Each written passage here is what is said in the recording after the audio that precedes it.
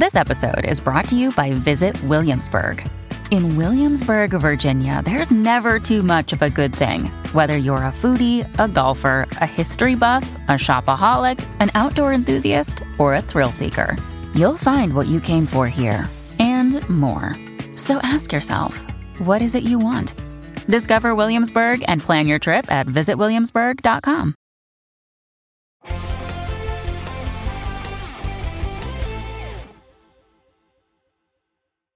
Welcome back to the Kinda Funny Gamescast. Of course, I am Tim Geddes, and I'm joined by the new face of video games, Blessing Adeoye Jr. Good afternoon, Tim. We have the Big Daddy himself in a bomber jacket. Love this look on you, Greg. Greg Miller.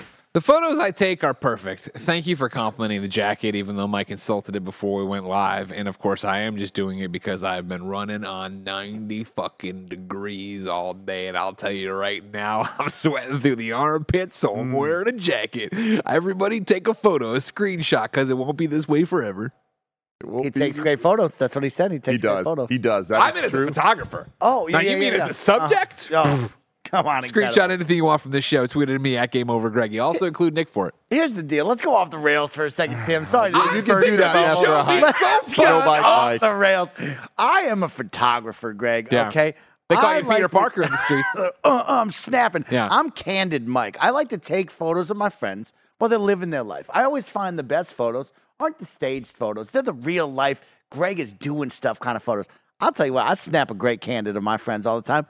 Turns out they don't like it. And I think it's beautiful. Yeah. I think it's great. This is the problem with some people, all right? I mean, you got people like me. Yeah. Born, Tim. Yeah. For the camera. Of course. Ooh. You want me to podcast talking to it? You want to take a random photo of me? It's going to be good. Yeah. Then you got other people. Trolls. These people can't be trusted. They don't like any of the photos they take. Maybe they're hunched over. Maybe they're not smiling. Even when I'm not smiling in a photo, even when I'm like this. I can find beauty in that, ladies and gentlemen. And you should find beauty in yourself and your friends. And if your friends are like Mike friends, and they can't see the beauty in themselves, you hold that photo up to their face and you go, you like it. You're beautiful and I love you. And if they still say no, put them in Lake Tahoe. Drive the boat away. Mike, I love that you say that you like taking candid photos and that you're a fan of the candid photo. You're also the same person that you're going to have to help me out here with some names. But one of your, was it Washi? Washi and JD, yeah. Posted I know pictures on Twitter. It takes a village because the opposite of what Mike's saying here. It seems like you forced your friends to do a photo shoot that seemed very elaborate. To get some pictures of Mike, it literally looked like 7 people had to be involved in the staging of this photo. And we get some behind the scenes of Mike posing harder than I've seen any man pose for a photo ever. So how are you going to sit at this desk and be like, I like candids, man? Can I be real? Stop you Can right I be here. real? Yeah, you can, but can I defend you before it even starts? Yeah, defend me. This is a man who's like Tim Geddes, Yeah. who always says, oh, I like Taco Bell, but I'm not going to say it's the best Mexican food out. They're different. Let the man enjoy a cheeseburger and enjoy a House of Prime rib, prime cut of meat. I love that. I'll let you do that. I'm just bringing to attention the fact that I'm hearing Beautiful completely photo. conflicting info. Beautiful Wait, photo. was this even the photo? Completely candid. Completely candid, beautiful photo. Here's the issue, Tim. That's a candid photo. Now that's Barrett. That's That's great. Barrett right there. I'm the king of the candids, where I take candids. Yes. My They best call him friends. candid camera. You've been caught on candid camera. My best friends don't take candid photos of me. And that hurts. I take candid inside. photos of you all the time. We're making memories together. If they would just open up their phones, snap a couple of photos of me having fun driving the boat, I wouldn't ask them to line What's the up Twitter? and take Mike, what's the photos Twitter? of me. Washburn? It was probably Washi. Washi135 probably did that. The problem with this whole... Maybe I'm into my You'll likes. hear this a lot. Yeah. Oh, I want to live in the moment. Yeah. I'm never going to go back and look at this. Guess what happens? 80 years old, you get Alzheimer's. You don't know what the moment was. gotta go back. You have the photo, you see a candid Mike, and you go, that was a man who looked good in photos. And he always had fun, and he brought the video game opinions like Pikmin 4. Yes. Thank you, Barrett. It's this. Look at this. Look at There's someone taking a picture of someone taking a picture. Washi's tweet to accompany this is, making friends take pictures of you so that you can mess with your other friends is psychotic behavior. And I don't know anyone who would go to such lengths for something so stupid. Who would waste not one, not two, but 3 people's time on such a dumb endeavor? That's a great photo, and it's all around. And again, you're making memories here. I mean, I think you know what you tell audience- Washburn next time? Tell him. If I didn't invite you on this, and if I wasn't your friend, you'd have no friends. So your memories would be sitting there watching the fucking cigarette burn down to your fingers in your 1-bedroom apartment. Your cat over there, 3 legs, no fucking idea what year it is. Fucking up fur balls. I mean, Washburn, you suck. All right, change the headline. It's Washburn review. I think 1 the out of best friend to see. I've learned from the best. Oh, you know what I mean? I've clearly learned have. from the best, and we're just gonna have fun with it, Tim. And that's what today's episode is. How do you feel about this fun? You just had a long weekend having a lot of fun in Disneyland. Now you're here. You have to deal with this. How does that make you feel? Blessing looks like he just ended a 28-hour kind of funny live show. I'm so hurt right now. It's hard to speak. Well, we'll give you a little bit of a rest for a while because we're going to start the episode off with a Pikmin 4 review that Snowbike Mike will be bringing to us. Yes. Of course, that's because this is the Kind of Funny Gamescast. It's where we try to review all of the major games and try to shine some lights on some smaller titles that we think you guys should check out, like Viewfinder, that we'll be talking about later today in this episode. So, Bless, prepare yourself for that one. Oh, I'm 'Cause prepared. I feel like you're going to be talking about that quite a bit. Of course, you can get the show on youtube.com/kindoffunnygames or roosterteeth.com as a video. If you want to get it as a podcast, search your favorite podcast service for Kind of Funny Gamescast, and we'll be right there for you. If you want to go above and beyond, you can go to patreon.com/kindoffunny. You can get the show ad-free. You can watch live as it's recorded, unless it's an embargoed episode for a review of a game like this one right here. And you can use our Epic creator code Kind of Funny on all Epic Store purchases and at no extra cost to you. We get some of that money. It helps us a lot. So thank you for all your support over there. Today we're brought to you by Liquid IV, but I'll tell you about that later. Little housekeeping for you. Today we're talking about Pikmin 4, but Greg wanted to take everyone on a little journey back to Pikmin 3 and Pikmin 2 and Pikmin 1. We have the show called Remember Blank that we do over on Patreon where we get to reminisce about our memories about a different game franchise or different gaming moments, summer video games, different themes, right, Greg? Yeah. And then Greg will go on Patreon and ask y'all to write in your responses so we can read your memories. This is the first time ever that we did a topic where y'all had no memories. Y'all have no memories of Pikmin. So they're all yours. And it plays into, we have a great conversation about Pikmin and why we hadn't paid attention, what Mike, thought about this game and why it may or may not have worked for him. And then, everybody's response is there. And there's some really poignant stuff written in there from a whole bunch of different people. Yeah. So you can check all that out over on patreon.com/kindoffunny. But enough about all of that. I want to get into our review of Pikmin 4, one of the big Nintendo games this year, hot off the heels of Tears of the Kingdom. Mike, you showed some interest in this. I got hit up from Nintendo, and we're like, hey, who wants to play this game? Like, who has time? What's going on? You were like, you know what? I want to give it a shot. I don't know anything about this. I'm like, you know what? That's perfect. I kind of want to get some raw opinions about this franchise from somebody that has not only ever played this game. I don't think it's ever played a game like this before. I know you've dabbled with Halo Wars and things like that, but that's quite different. What did you think of Pikmin 4? I really, really liked this experience, Tim. And as you said, right, I did raise my hand and I was willing to go outside of my box and try something new.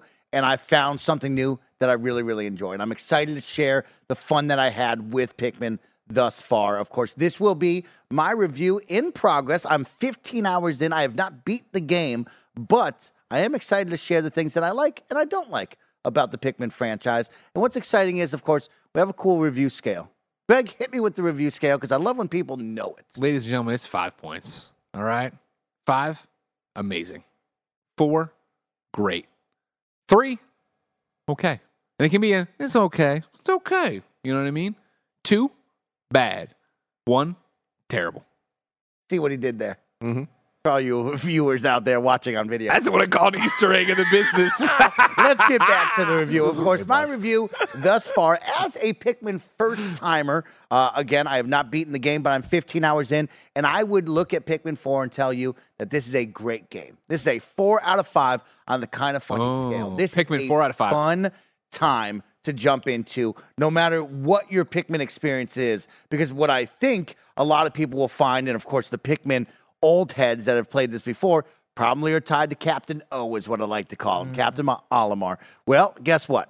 He's lost on an adventure, and now it's all about you, a rookie. And I think that's really cool is now you're setting the stage for new players to be able to come in, make their own story in Pikmin, and get to experience this really fun game that awoken something in me. I am a guy that loves completing tasks. I like getting told what to do. I like having a large task list in front of me, and I like being able to organize them and complete them in a timely and efficient manner. And somehow, that's what Pikmin is to a T. That is what Pikmin, the video game, is you are allotted X amount of time, and your goal is to explore these awesome, fun, kind of really nice callbacky nature areas, and then, of course, create and complete these tasks in a timely manner. And that's what I really found that I really enjoyed was every single time I jumped in, I would game plan. I would strategize. What Pikmin am I bringing? What will be the best for this situation, setting, whatever it may be? And, of course, where did I leave off from the day before? What tasks are still left at hand? And that's what I fell in love with.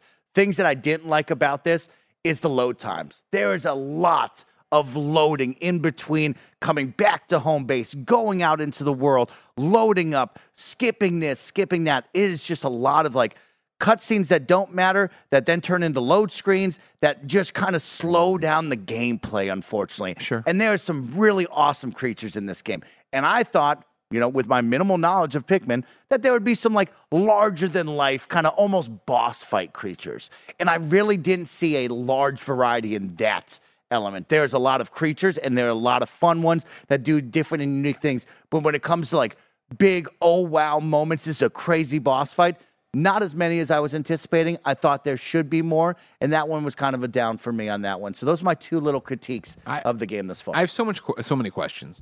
So we're watching footage right now, and obviously I've seen footage of Pikmin before, but I've never looked at it and gone, oh, that's something I want to play. That seems like whatever. And that has led to not fully grasping, I think, what Pikmin is. And audio listeners who can't see it might be doing the same thing, right? Halo Wars got brought up or whatever. Yeah. So this isn't turn-based strategy, right? This is strategy. I would call it more real-time strategy, right? I think that's why Halo Wars was brought up. And for me, Age of Empires, Halo Wars, Warcraft 3 really resonates with me, and that is real-time strategy. What do you do with unit management? What are you doing with the tasks at hand? And that does play into Pikmin. That is what Pikmin is.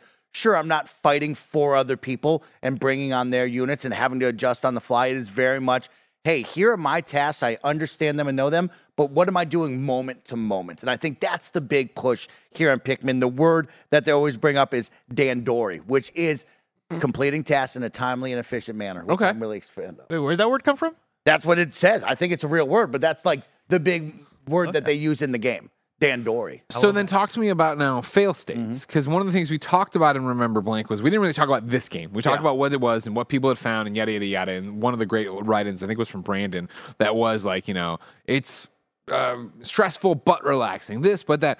What are we talking about in terms of fail states and is it game overs? And like, you said starting the next day and seeing what I didn't accomplish from the day before. Like, so days are happening no matter what, and your goal in the game is to get all the tasks done by the time what happens. So it was interesting when we did the Remember Blank, people that had previously played the game talked about, hey, after 30 days it was over, right? And I have not hit that point. I'm on day 28 right now, and I have not seen you didn't complete all this in a timely manner, right? He's dead. So I'm currently going through, and I am not feeling any sort of pressure or, oh man, I failed this task whatsoever. For me, it is very lax. It is very much come at it how you want to, understand what's in front of you, and if you didn't bring the right tools for the job, come back the next day and do it again, right? And I think that's encouraging for me that I talked about on Remember Blank of like, this is a game that I would be really excited to put in front of kids, gamers that don't game all the time, people that are veteran gamers. I think it hits a wide range of people,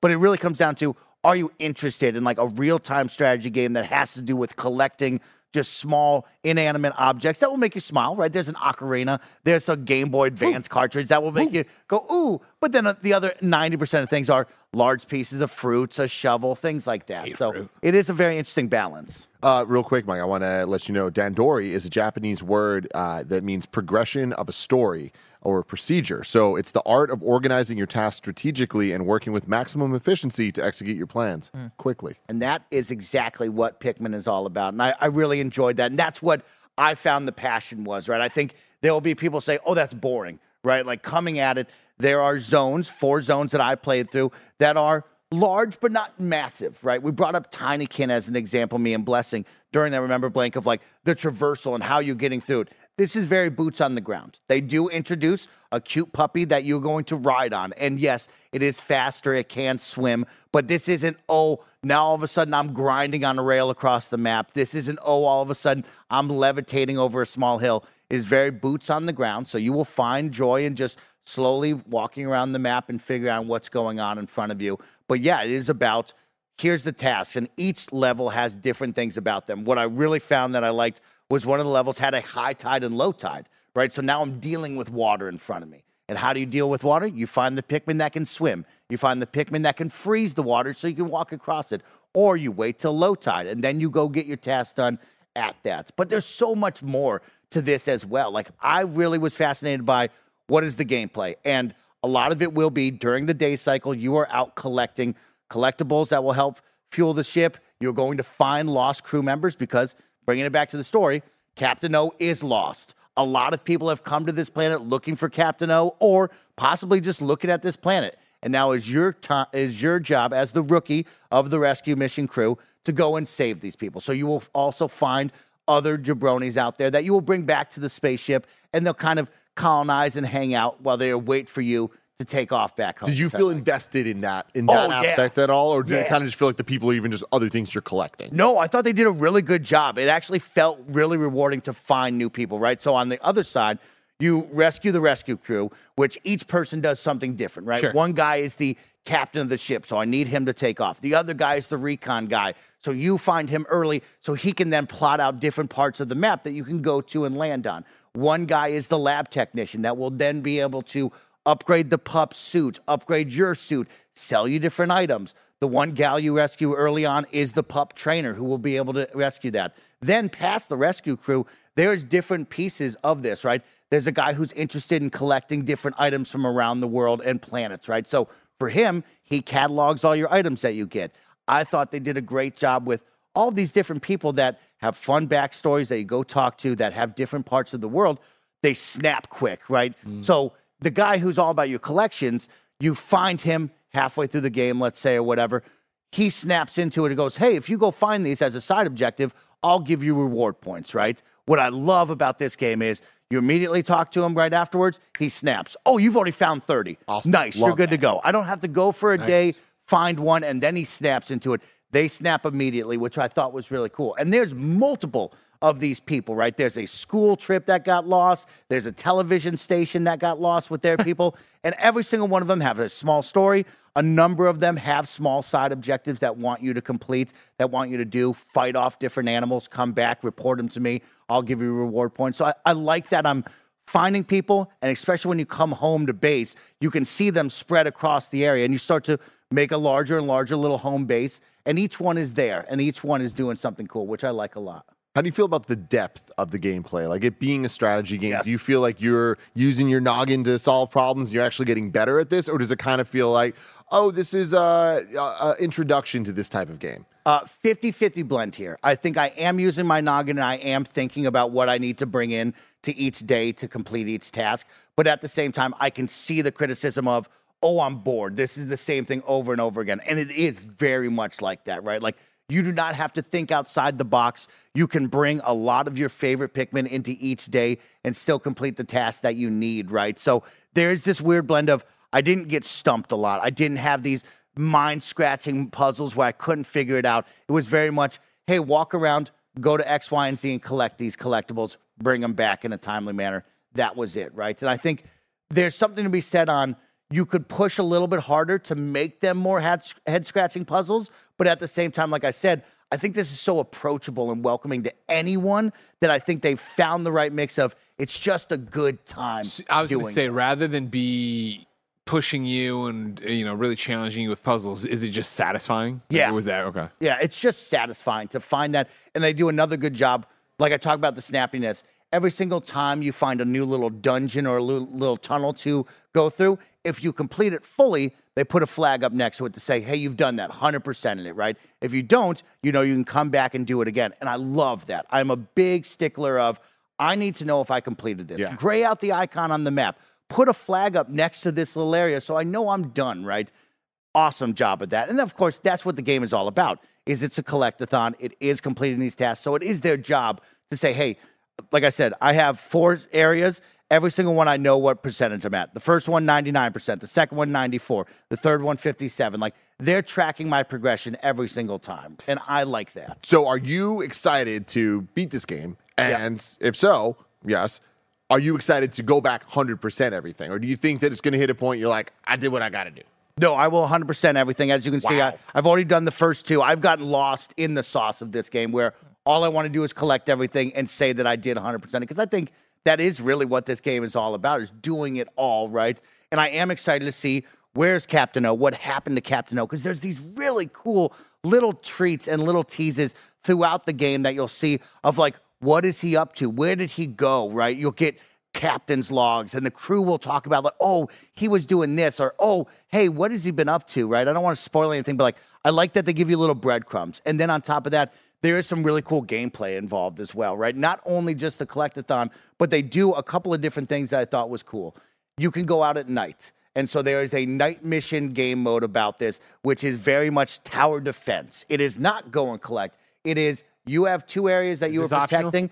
No. The first thing you said is turn me off. I don't know, tower defense. You will have to do this because you are going to collect different space humans that are now infected by some sort of weird space disease. And the only way to get the antidote is to go out on night missions, complete these tower defense missions, and then you'll get an ingredient for the antidote. But I really like the tower defense because I like tower defense in general. Because is it another one that's just, it's not punishing, it's just easy satisfying? As can be. Yeah, satisfying and easy. I don't think it's overwhelming at all. So you'll start off brain with dead? what? Brain dead, yeah. Brain dead Brain dead is easy. You'll start off with one little base, and your goal is to, with your little glowing Pikmin, run off, go collect more glowing Pikmin, come back to base, defeat the animals that are coming at it. It's very easy waves. It's only about 3 minutes, so you're never there for a long time, right? But it progressively gets a little bit different, right? Now you have 2 bases. Oh, did we tell you, you can expand your base, so now the animals affect the first tower instead of your main base, right? So if you're really quick on the draw, you can start pushing them back and then fight them at your will or let them come closer to you and really extend out the time. Thought that was a fun way to switch up the gameplay, right? Then there's 2 more cool ones. On top of that, there is some arena-based gameplay that I thought was cool. They have the Dandori battles, which is 1v1, right? So you can play 1v1 against the computer, 1v1 local co-op, or if you'd like a teammate, you can go 2v1 against the computer. But these Dandori battles will happen throughout the story, and essentially what it is you're put into a small arena, and it is your job to get as many collectibles faster than the other guys getting collectibles. So you have your tasks, which I really love. You get to prioritize. Is it, hey, I'm going to quickly go over and grab the biggest, baddest item for the most points? Am I going to start grabbing small items? Am I going to kill animals around my base? Or am I going to go collect even more Pikmin to now have a larger army to go really faster on the end time? And I loved this battle of being able to choose what I wanted to do, change it up every single time with my strategy. And also, you can go beat up on the other guy. You can go bang into their dog and make them distracted. You can steal from them. So if their Pikmin are running away with it, if I have more Pikmin on that item, it'll come back to my base. I loved every single time I got in a Dandori battle. I thought that was a really, really good time. And then also, there's the Dandori challenges, which is just simply a time trial. Hey, here's a small arena. There is X amount of collectibles. How fast can you do it to get a better medal every single time you play? And I always love that, right? Because you're pushing me to get better, to re-strategize and think.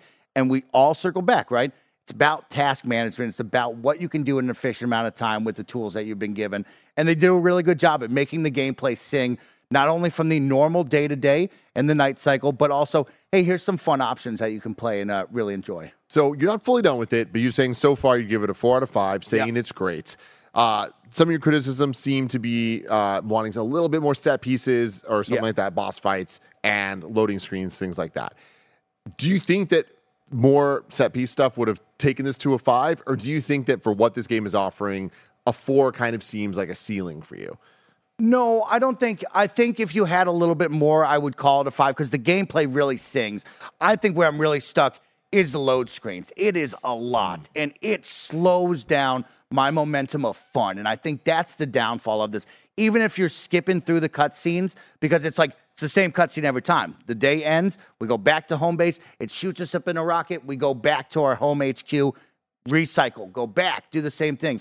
It just slows it down so much. And I think that speaks, of course, to the Switch hardware, but also the game design of like, that's what this is. Every single time we have to reload into this and just slows down my fun that I was having where I finished the day, I'm like, oh man, I got 7 tasks to do. I can't wait to get back to it. Load screen. Okay, I get home. I got to reload. Okay, I got to talk to these people. Now I got to talk to him to send off my ship. Reload. And then I get back into it. And it's just like, it slowed me down so much that I would lose that momentum, the fun that I was having. I do say, I think there would be a benefit of having more set pieces, but more bosses, right? Like, there's like some really cool big animals that you will see and be wowed by, but there's not enough of them. There's not moments where I go, oh my gosh, like, what am I going to do here? And you don't have that panic like you talked about of like, oh no. But I think that also speaks to the game of like, it is more of a chill experience. And maybe they don't want you to just be like on panic's edge all the time because this guy showed up out of nowhere on you. So something that I'm very impressed with is like, you are excited to go back 100% this. Yeah. Are you then going to be fulfilled with that? Or you got 3 other Pikmin that are all on the Switch for you, bro? Yeah, I think that's where I'm going to need the community and people that are into Pikmin to really guide me of like, are the old Pikmins as fun as this, right? Is the quality of life there? Is it maybe slower? It doesn't have the same controls as what I'm feeling right now on the Switch? Because I really fell in love with what I experienced here. And I would be interested in trying some more Pikmin of like, hey, do they have big set battles that like are a cool boss, right? Like we saw footage from Pikmin 1, 2, and 3 of like, there was a giant seagull there all of a sudden. I'm like, oh, I want to see that. That would be a cool, fun moment, right? But is the quality of life lacking on these older games that maybe it's like, hey, you played the best, don't worry about that. Sure, but I'm This is the pinnacle, so if you liked it, they've added X, Y, and Z. Yeah, let us know in the comments below. I'm really interested. Yeah, guide to see. me. I'd love that. Yeah, But because all of them are on Switch now. So I look back on it and I go, man, this was a really fun experience. I'm glad that I raised my hand and took it on as a first timer. I think it's a great game. This is something I would recommend to my friends. This is something that if friends and family members had a Switch and their kids were looking for something to play, I think this is something cool. It would be the caveat of like, understand what you're getting into, right? This isn't Zelda. This isn't Mario. This is more of a chill, figure out your tasks and complete your tasks, which I think is something to be said for children on an educational level, right? Like if your kid's into that, maybe they got the mind like me where I'm into that kind of stuff, where I have tasks and I like completing them in a timely manner. Maybe it's something's beneficial for kids. Like on that similar note, right? As you've been talking about it, I find myself wavering back and forth because you mentioning that it's approachable, right? Does a lot for me because I'm somebody who's not very into Pikmin. I'm somebody who's not super into strategy games either, right? But then you talk about it, I'm like, okay, this sounds fun. But then you talk about other things where I'm like, oh, but this still sounds like a strategy game. My question for you is, who would you recommend this game to the most, aside from like big Pikmin fans, right? Like who would you recommend it to the most? And then also, who would you recommend it to the least? Like, is there anything that you would say is a deal breaker? If you don't like this, then don't touch Pikmin. So who I'd recommend it to is Nintendo fans. I think if you're a Nintendo fan, it has a lot of Nintendo charm, right? It has the really beautiful and well thought out worlds. It has the cute, like friendly characters that you know from Nintendo, right? And it has the callbacks, right? Like you're going to collect some items and you're going to go, oh, like that's really cool. I think Nintendo fans are an easy win. Going and beyond that, strategy fans, cozy gamers, I think this is a game for you, right? Where I turn to is like my friends who are like, yo, we playing Warzone 8 hours a day. Maybe I don't recommend it to them. Sorry, Nick. But I do know a number of my friends who like these kind of games and are into slowing it down and thinking of strategy games like that, right? So I would say on one side, if you're really against strategy games, if you're not in the mood for that, I guess this wouldn't be for you. But if you're into a cozy game that's going to make you think just a little bit about like your approach and do you have fun trying to come at things at different ways and like collecting things, if you're a collectathon fan, you're going to like this as well. Awesome. Hell yeah. Any final questions or final words on Pikmin 4? One more question. Yeah. Stylistically, art style and music, how would you describe those? Did those grasp you? Yeah, music grasped me. I think the music is very good. I like all the cute sounds that all the Pikmin are going to do. I think it's a great blend of soft music in the background that won't lull you to sleep, but will also capture you and like really build the setting to it all. And then on the art style, I mean, man, oh man, the animals and the worlds are all well thought out. You're in backyards. I guess I should have said that. The world very much seems like our world, right? Like there's a backyard, there's a garden, you go inside of a home, right? So like you're going to see things that right? I'm on the couch all of a sudden. I'm riding on top of a drone right now to go up to a higher area, right? So, like, art style-wise, there's a lot of touches to human life that you're going to see, but there's also the weird and wacky characters that you're going to be like, wow, that's a really fun, dumb idea that you made into an enemy that I like attacking. So I really like the art style of it all. I'm predicting for the end, Big O has been caught and he's put with a bunch of amiibos. Thank you. Shout out to Big O. And so I think that will be an interesting one of, like, Captain Olimar, he's not the guy. It's you. You get to create your own person. And I thought that was really fun. Very basic character creator, but like enough to have some fun. I made me with my red mustache. I thought that was funny as can be. You can change your character's look anytime throughout the game. You do rescue someone that can change that. So, like, you're not tied to it. But I think that'll be something when we talk about approachability and welcoming new players. You're not Captain Olimar anymore. You're not the guy that everyone knows and loves. You're your own self. You get to be the rookie and be a part of this story. Very cool. Well, thank you so much. Thank you. I'm proud of you, Mike. That was a good review. Oh, thanks, guys. Places. Yeah, it's rare that Mike gets to show up at the Gamescast. Yeah. Good stuff, man. Jumping into a game, a genre that's not normally your thing, and you did the damn thing. So very, very proud of you there. Thank you, everybody, for your support over on patreon.com/kindoffunny. Because of your support, you don't get to hear this ad. But for everyone else, here's a word from our sponsor. This episode is brought to you by Liquid IV. Y'all know how much I love to stay hydrated, and Liquid IV makes it easier and better than ever to ensure that I'm always living my best, most hydrated life. And you can too. Liquid IV, the #1 powered hydration brand in America, is now available in sugar-free with 3 times the electrolytes of the leading sports drink, plus 8 vitamins and nutrients for everyday wellness. Liquid IV hydrates 2 times faster than water alone, and you can keep your daily routine exciting with 3 new flavors: white peach, green grape, and lemon lime. Let me tell you, the white peach is good. It's real good. We here at Kinda Funny swear by this stuff. 1 stick of Liquid IV in 16 ounces of water hydrates you 2 times faster and more efficiently than water alone. Real people, real flavor, real hydrating. Now sugar-free. Grab your Liquid IV hydration multiplayer sugar-free in bulk nationwide at Costco, or get 20% off when you go to liquidiv.com and use code KINDAFUNNY at checkout. That's 20% off anything you order when you use promo code KINDAFUNNY at liquidiv.com.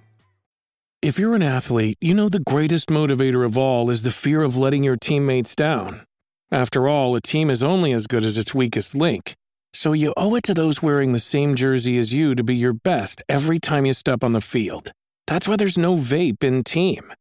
When you vape, you can expose your lungs to toxic chemicals that can damage your lungs. If you're a step behind, the team's a step behind. Brought to you by The Real Cost and the FDA. Hi, I'm Daniel, founder of Pretty Litter. Cats and cat owners deserve better than any old-fashioned litter. That's why I teamed up with scientists and veterinarians to create Pretty Litter. Its innovative crystal formula has superior odor control and weighs up to 80% less than clay litter. Pretty Litter even monitors health by changing colors to help detect early signs of potential illness. It's the world's smartest kitty litter. Go to prettylitter.com and use code SPOTIFY for 20% off your first order and a free cat toy. Terms and conditions apply. See site for details. When you need mealtime inspiration, it's worth shopping Kroger, where you'll find over 30,000 mouth-watering choices that excite your inner foodie. And no matter what tasty choice you make, you'll enjoy our everyday low prices, plus extra ways to save, like digital coupons worth over $600 each week. You can also save up to $1 off per gallon at the pump with fuel points. More savings and more inspiring flavors make shopping Kroger worth it every time. Kroger, fresh for everyone. Fuel restrictions apply. Bless. Tim. At Summer Game Fest, we got to play a whole bunch of games. And the one that I wouldn't shut the fuck up about was Viewfinder. All right?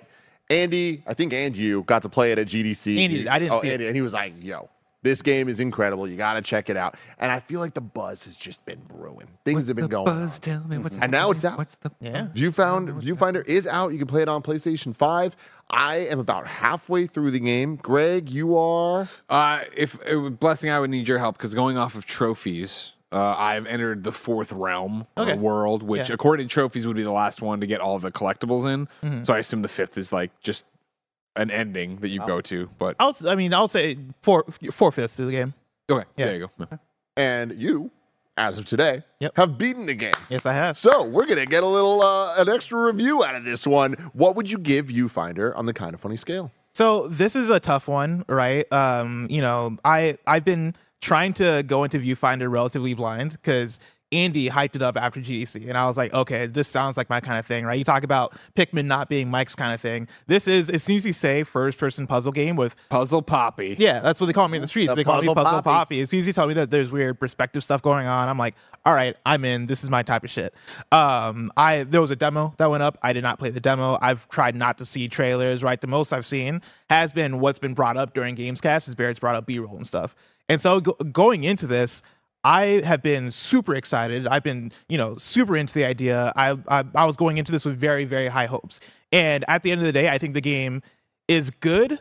For me, the game doesn't necessarily reach great status. And that, for me, falls on a few things, right? I think the idea and the concepts in Viewfinder are so excellent, and the tools they give you are really cool. I think that stuff lives up to everything we've been talking about as far as the reality bending stuff, taking a picture and putting up that picture in front of you and then pressing R2 and having reality be bent and shaped around what that image is.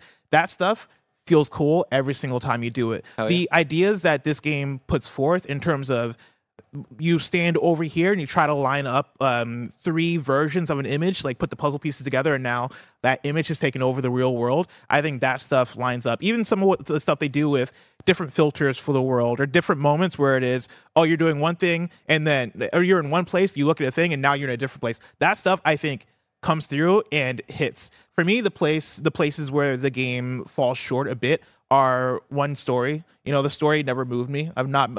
Throughout my time playing the game, I was hoping that there would be that turn where I'm like, oh, okay, this is what's happening. Oh, this is the cool thing that the story is trying to convey through. It didn't have that like twist that you get out of a portal. It didn't really have the personal element that a game like Maquette had, where Maquette was about like this relationship and the separation, right? I didn't have that special element to the story that moved me. There is a story here. For me, none of the elements of that really hit. And then things like, aesthetic, soundtrack, like art style, how the game looks. I think the game looks fine. I'm not in love with the visual elements of it. Like there are very few moments where visually I'm like, oh damn, they took this to the next level. Again, when I talk about filters, there are moments, right? Like one of the things I liked that happened early on in the game is you pick up an image and there's a different art style to it, and you put it up and all of a sudden, boom, like that happened. Like that is placed into your world and you can walk into it, and that is really cool. And it changes the audio too. Yeah, like and it changes the audio. It feels like a completely different experience. Like, I loved that stuff. My thing with that is I feel like it was that those moments are a bit too few and far between and not as well utilized as I think they could have done with the puzzle elements of the game. Like there are stuff like that comes back up later on, but again, like there are a couple of puzzles that use it, and then it feels like that those ideas quickly go away. And I would take that and I would apply it to pretty much any major idea or concept that they introduce. Like it does the good thing of pacing in a puzzle game where it is, all right, you did this level a few levels in, now let's give you a new tool to work with. And they do that and they're like, let's give you another really cool tool to work with. And so by the time you're getting later into the game, it's like, wow, these are a lot of cool different elements that you're giving me, but I feel like none of them build up to, oh man, now we are going crazy with it. It feels like they introduce it and go, all right, on to the next one. And I feel like they miss out on so much of the potential where they could have taken the puzzles. And that's where I would have wanted a lot more. But at the end of the day, after beating the game, it took me about 4 hours, right? It's a pretty quick playthrough. Even if you're doing a lot of the side stuff, which I did most of the side levels, I want to go back and I want to complete the ones that I didn't do. After beating it, I still had a really good time with it, right? I'll still say that this is a good game, right? I'll put it on the good side of okay as opposed to the meh side of okay. But it's not great enough to where I would say, oh, this is a great puzzle game. This is a 4 out of 5. Mainly because I can name so many other puzzle games that are in a similar vein that I'll recommend over it, right? Like, of course, Portal, but then even things like Manifold Garden or I would put this almost more in the Superliminal range. But even those have things that, or Superliminal has things that it does worse and better than this game. But yeah, this game I would put in that range of puzzle game. I think it's cool, but I would have wanted a lot more out of it. Yeah, I'm mega hyped for this one, and the more I play it, like I'm really loving my time with it. But I really agree with a lot of what you're saying here. I feel like the story bits, like there's some early stuff that happens that I'm like, this is where we're starting this. Like, let's go.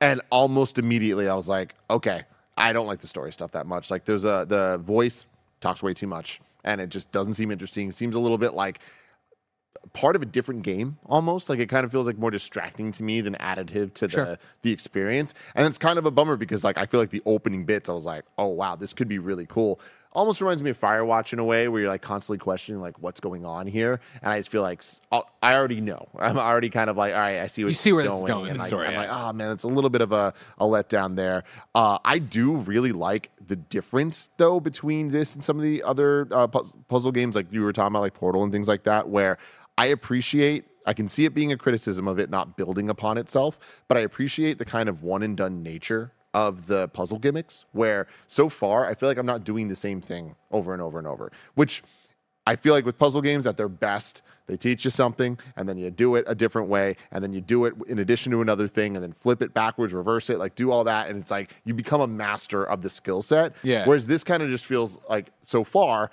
every single puzzle is completely its own thing. And it does feel like it gradually gets up there in terms of complexity, but it's not adding on top of itself. It's more just how complex the puzzle is. And I found that I'm finding it kind of refreshing. Like I like that, but I can totally understand it compared to some of the other things not really hitting that mark.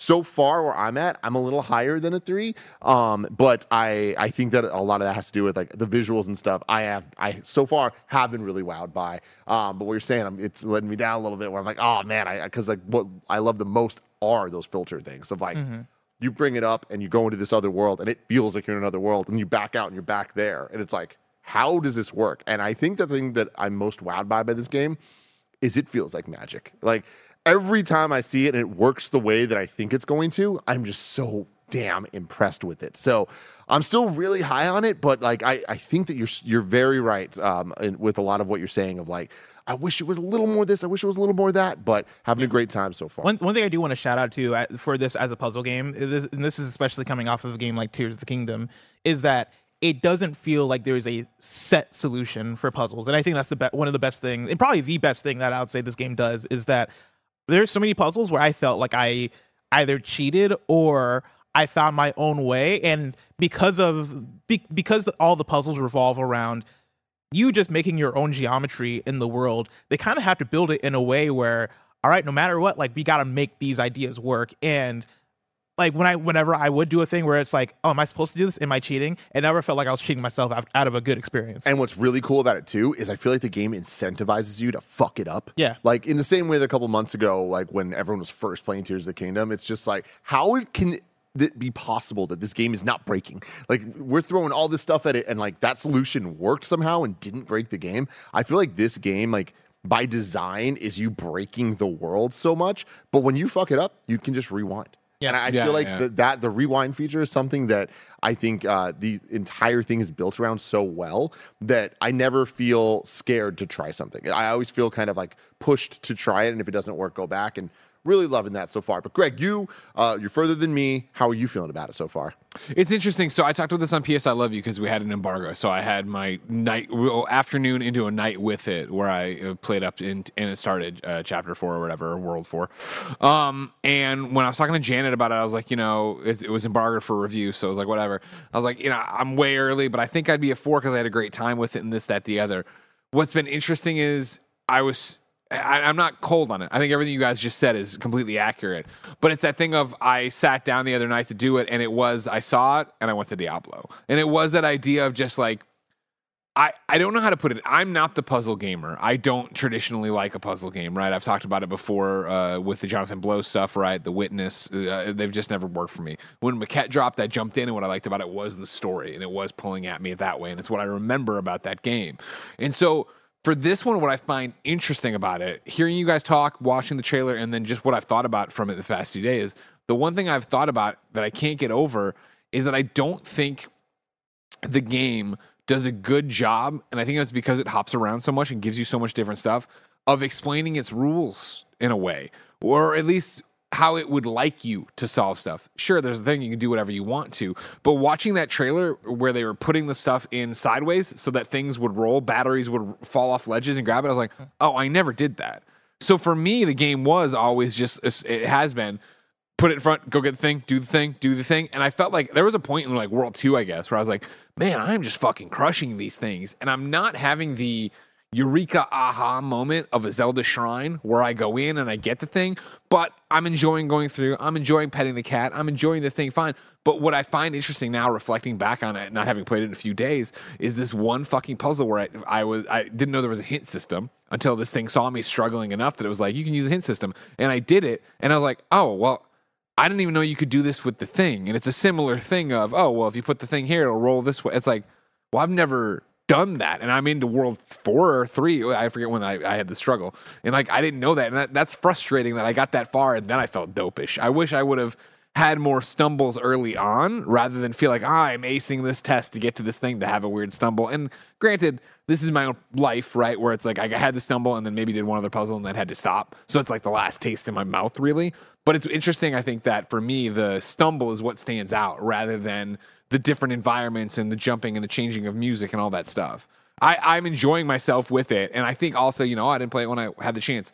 I think I sat down, I was kind of fried that day, and it's like, I didn't want to jump into a puzzle game. I'd rather just go beat the shit out of Lilith stuff and listen to it breaks your brain, man. Yeah. Like, but it didn't. I didn't really, like, again, outside of that one thing, I don't think I've been broken. But and there's been not even necessarily in puzzles thing, just in the way that like there's vertigo to it. Like there's like, I think just the way of you entering the world and stuff. At least I found you got to be in it. Sure. Like I feel like it takes something from you to interact with the game. It takes years off your life every time you play. Yeah, and to your point, like I totally feel what you're talking about in terms of, I could have turned this surface and rolled things. I would never have guessed that. And like I don't recall any puzzle where I had to do something like that. Yeah, and it's like, that's cool and that's neat, but I wish you would have held my hand to show me that, so then I would have experimented with that. Because again, I'm basically done with the game. I mean, there's more puzzles, obviously, but I've gotten to a point where it is just like very put the thing to where I can jump to it to get out with the thing I need, right? Or clip off this side of the wall to walk around the thing, where it's like, I don't get the, oh man, it's like Tears of the Kingdom. I'm breaking the world as much as I'm like, and climbed over the thing and got the thing. And I'm like, that was what this was. All right, but on to the next thing. Yeah. And I think that's where it falls short for me too, is just the fact that it feels like I'm going through the motions of a puzzle game. It doesn't feel like I'm being blown away by a puzzle game, right? Like I get through the levels. I'm like, okay, that was a pretty good level, right? And I go on to the next one. And the rules here and this tool set they give you is really dope to do that. But it is like the first time I solved a puzzle, like a light puzzle solution early on in the game, right?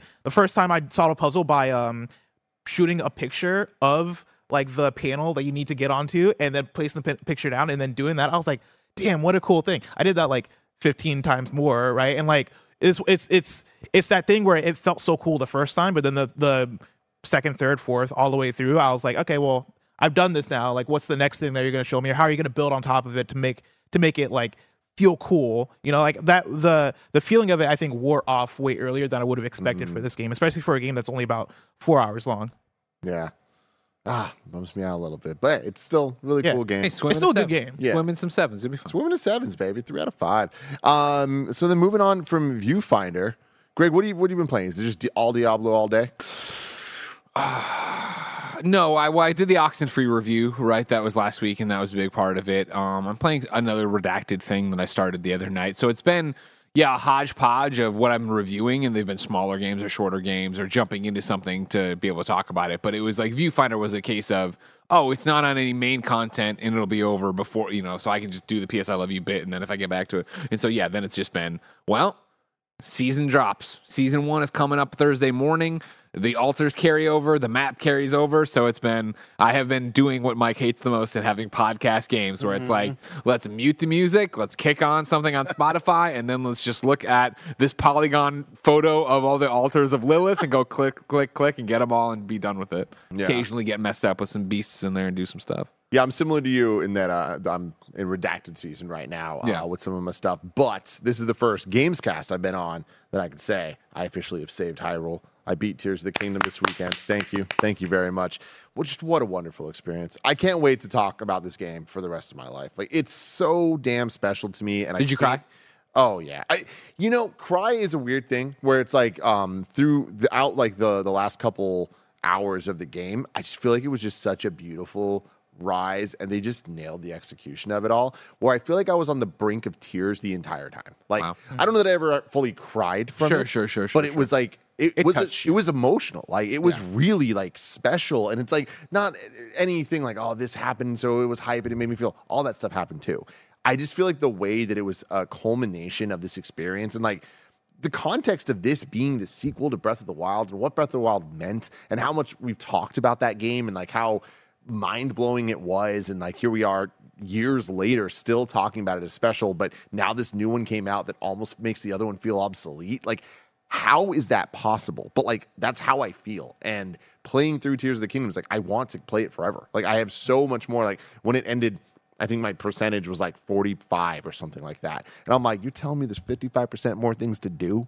Yes. It's just great, man. Like, I feel like there's so much in it that was just so rewarding, and I really feel like I lucked out in the way that I played through it, of not focusing on doing the main quests like at all. Like I did one of the temples and fairly early on, and I was just like, I'm just gonna go out and like strategically start a task. Like if something pulls me in, I'm gonna do all of those things. So getting the little tears and memories at some point, I came across one and I'm like, you know what? I'm gonna do all of these before I move on. And then it was like, all right, cool, the fairy shrines. I came across one of the quests to get that. I'm like, you know what? I'm going to do all those till I do the next thing. And any shrine I find along the way, get that thing done. And it allowed me to kind of just, like, meet the game where it was trying to find me and, like, really kind of get the most out of that stuff. So this weekend, it was just back-to-back main quest. And, God, I had the best time doing that. And it's funny because, like, some people will have the criticism of, like, there's certain cutscenes, because the game is non-linear, you can experience things in whatever order you do it. Because of that, they need to kind of like retread information a whole bunch. Yeah. God, they could have done it 100 more times, guys. Like I was so in, man. Even doing it back to back. So yeah, my argument against that is that like there's something special in ritual. It's like when you go to when you're playing Pokemon and you're like beating gyms over and over again. It still feels special every single time, right? Because that ritual is what you're going for, right? That is the thing that you're collecting. And so I'm right there with you with those moments that retread. It's like, no, I felt it. Like every time I did one of those, it felt special to me. Yeah, man. It's just I can't stop thinking about the game. The music cues, especially towards the end. Like I can't wait to get the soundtrack for this thing. Like I was so blown away. And like I already knew I loved it. I can't believe beating the game how much even more I feel. I love it. I've been asked a lot and talking a lot about, for as much as I love Final Fantasy 16, which is deeply and intensely, like, is there any chance it beats Tears of the Kingdom for my game of the year? Absolutely not. After beating Tears of the Kingdom. I mean, I even knew that, like, going in, but, like, after the last bits, it's like, not a chance. Having said that, goddamn, what a 1 and 2 for me. Like, I think that... Crash Team Rumble number 3? Haven't played enough. Crash Team Rumble, definitely gets the shout out for, like, yo, this is pretty damn fun, man. I've been biting my tongue. We'll talk about it. Too. We do? Yeah. I think it's impossible for Spider-Man 2 to get in these tiers, but I hope that I'm wrong there. But how many hours are you in tiers? Shit, I 120. Hell yeah, I love that for you. Yeah, yeah. What about awesome. You? Oh man, you've surpassed me. I think I'm probably at like a 105 last time I checked. Yeah, I think that's right. But I was telling you this on Games Daily, but like, I can't believe that within a couple months I got both Tears and Final Fantasy 16, and specifically the last like 4 hours of each of those games are some of my favorite gaming experiences I've ever had. It just I feel gluttonous in like how much hype and like love I can have for video games, and they just have delivered like unlike anything I could have ever expected from them. So shout out to you, video games. You're cool. Your thing. What do you guys think it'll take for another developer to put out a game that is like Tears of the Kingdom, right? Like not just because I know the argument would be like, what about Elden Ring? And I maybe put Elden Ring in the conversation, but I think even more so a game that just, like you said, meets you at everywhere you're at, where it is. There is no moment where I really want to put this game down, right? Like this game pretty much does everything. Like it is an 11 out of 10 video game. I've been trying to think of like who else can do that, right? Like what other franchise can do that? It's so complicated because I agree. It's an 11 out of 10 video game. I have so many problems with it. So many. There are so many things about it, specific things. I'm like, I hate this. Like this isn't fun to me. It's cumbersome. I don't like it. This part's dragging a little bit. Like, but that doesn't matter because of how much overwhelming good there is. And I think that that's the magic. I know I'm biased a million different ways on this, but it's like I'm only biased because of what has been given to me over my life. Nintendo has a magic to it. And when they nail that magic, when that vibe is all working, there's something that's so special about it that like the good outweighs the bad. There's so much bad. We know there's so much bad. I think that's the thing that's hard to answer your question. Like, what other developer, what would the game be? What is that? I think that there's just like so many factors at play that are very difficult to be able to have in the first place, but then put together in a meaningful way. So I don't know, but I mean, I do think that Elden Ring is a perfect example of a game that does that, building off of the magic that From Software has built over the last decade, right? That's a rarity, to be able to have the secret sauce of everything build up to this perfect pinnacle moment. But I don't know. Do you guys have thoughts? I've got one. Kojima makes the spiritual successor to Metal Gear Solid 5, essentially. Of just hearing about the magic of, like, granted, I haven't played it, but like just hearing about the stealth gameplay, but then also like some of the things that weren't great about the last third of that game, and then I think like his mind and what he's been able to do with Death Stranding and trying to see even more of like what he could push even further in a open world stealth kind of game, I think would be like one of the only few things I could see that would be on that same level of just trying to think Barrett fucking nailed it. Yeah. You're so right. That's when I was talking about earlier in the year, maybe last year, about like, man, I'll pay this much for Tears of the Kingdom, it being like $1,100 or something like that, right? I think people were asking like, what other game would you do that? And the only thing I could think of was if Kojima was able to make like a Metal Gear Solid 6 that was connecting 5 to Metal Gear 1 and 2 or Metal Gear Solid, right? Like, I think you're right on there. And I think one of the big reasons for that is there's a lot of shared, I think, design elements of Breath of the Wild and Metal Gear Solid 5, specifically the parts of them that are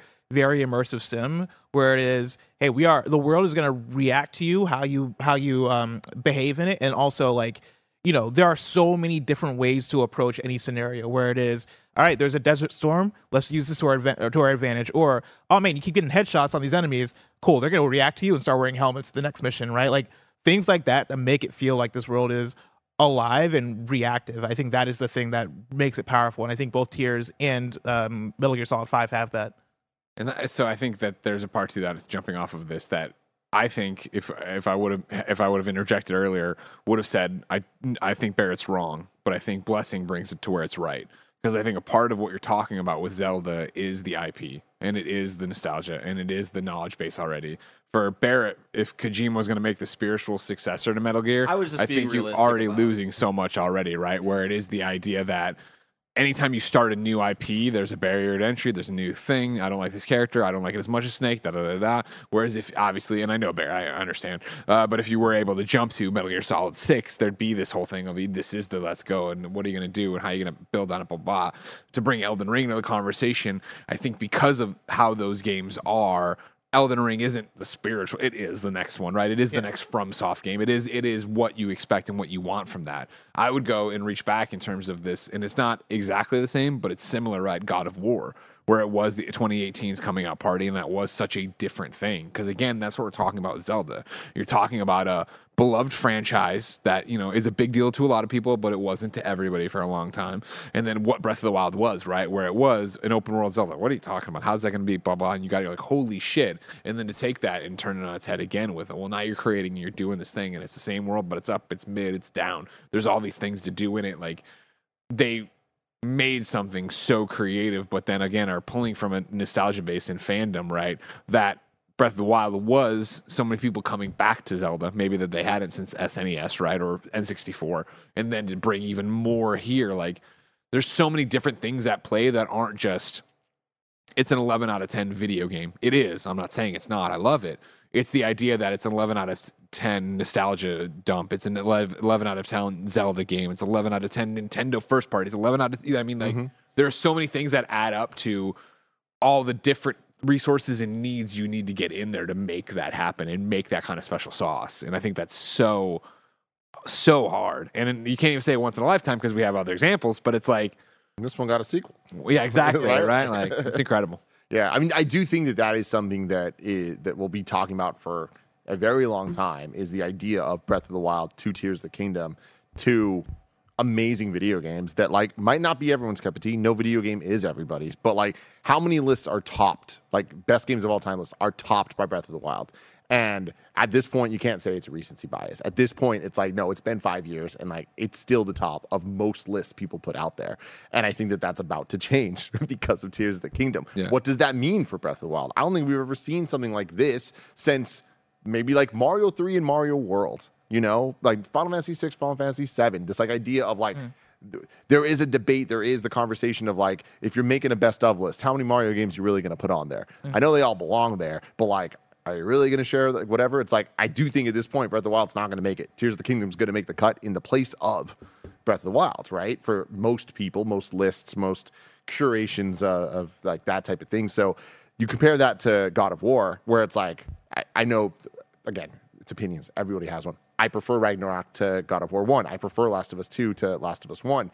Both of those evolved the franchise. They are amazing sequels. I don't think it's at all comparable, though, to Tears of the Kingdom and Breath of the Wild. For and like, why is that? You know, I feel like that's the big conversation that I would love to hear people's perspectives on over the next couple of years of like, despite all the games I named, in my opinion, being 5 out of 5s, like, why does Tears feel different than them to me? Yeah. I think there's a few things I would like to jump off of. One of those things would be I think the institutional knowledge of that specific team is there, right? Where that team has been working on Zelda for a very long time. And there have been plenty of tweets and threads and stuff, but one of the ones that I remember from about a month or so ago was that the video of somebody showing the shrine where you have to attach a bridge to a vehicle with wheels, and then the vehicle pulls the bridge across a gap of lava, and the bridge just reacts accordingly, right? Like, it is all of the geometry, all of the physics happening in that clip is insane, and developers are quote tweeting it like, how the fuck did y'all make this happen so seamlessly, right? Like, this is crazy. This shouldn't be able to happen. And it is the fact that those people have been working on that franchise for decades, and they have that experience. And when you take that amount of institutional knowledge and build it off of what you had with Breath of the Wild, which was a game that was opening up Zelda to being this free, immersive sim, like, here's a handful of tools, now do whatever to interact with the world. Building off of that and having 5 years to do it, and having the last year of polish, right? Talking about how there was the interview with, I forget if it was Aonuma or somebody else, who was talking about how, yeah, this game has been done for a year. We've just been spending the last year just polishing. I think that is a big part of why this game feels like magic, right? It is, hey, we have everything that we know about how to make this kind of game. Now let's add building and let's add these things and give people now an evolved tool set from what you had in Breath of the Wild and build everything around that. And yeah, whenever I play Tears of the Kingdom, I'm still blown away by the fact that Ascend works the way it works. They have built a whole game where Ascend doesn't break the game, at least substantially, right? At least, like, you know, there's the temples are built around it in a way where you're still getting the full temple experience. The game is built around like Ultra Hand in a way where you're still like, you're not destroying the game by using Ultra Hand. And like, those are like that. I can't imagine how much like work goes into creating something like that, but they did it because the talent is there. And I don't know if there's I don't know if there's any other studio, or at least that many other studios that have that level of knowledge over the years and that level of expertise and experience over the years to do something like that. I think that is like the big secret sauce that they have there. Greg, I know you have a lot going on, and Zelda is a very, very big game. I've heard you say that you're looking at this as a forever game of going back. The amount that we've been talking about it, me gushing about like the story bits and towards the end and stuff, do you have motivation to get through hit the credits on this one, or are you still like, you know what, I'm just gonna take this at my own pace? I have motivation for it, but I know you said it, or one of you guys said it earlier, Blessing or you, right? But it's a game that meets you where you want to be. You know, Brian came through, Altana from IGN. We did 8 Let's Plays as a reunion thing. We played Zelda, and that was cool. I'm just going to towers and unlocking towers. That's pretty much what we end up doing, right? And so, like, I'm taking my Switch to Comic-Con, right? And I have nice flights and some nice airport time, and I'm planning on jumping back into where Brian and I left off after a 4-hour session there, right? But my plan is, I'm very much like you, where it's like, I want to go do all this other stuff. So I have a feeling I'm going to do all that other stuff for a long time, and then eventually be like, all right, let's go see the quest through. Let's go do that. That's my plan for it, yeah. Awesome.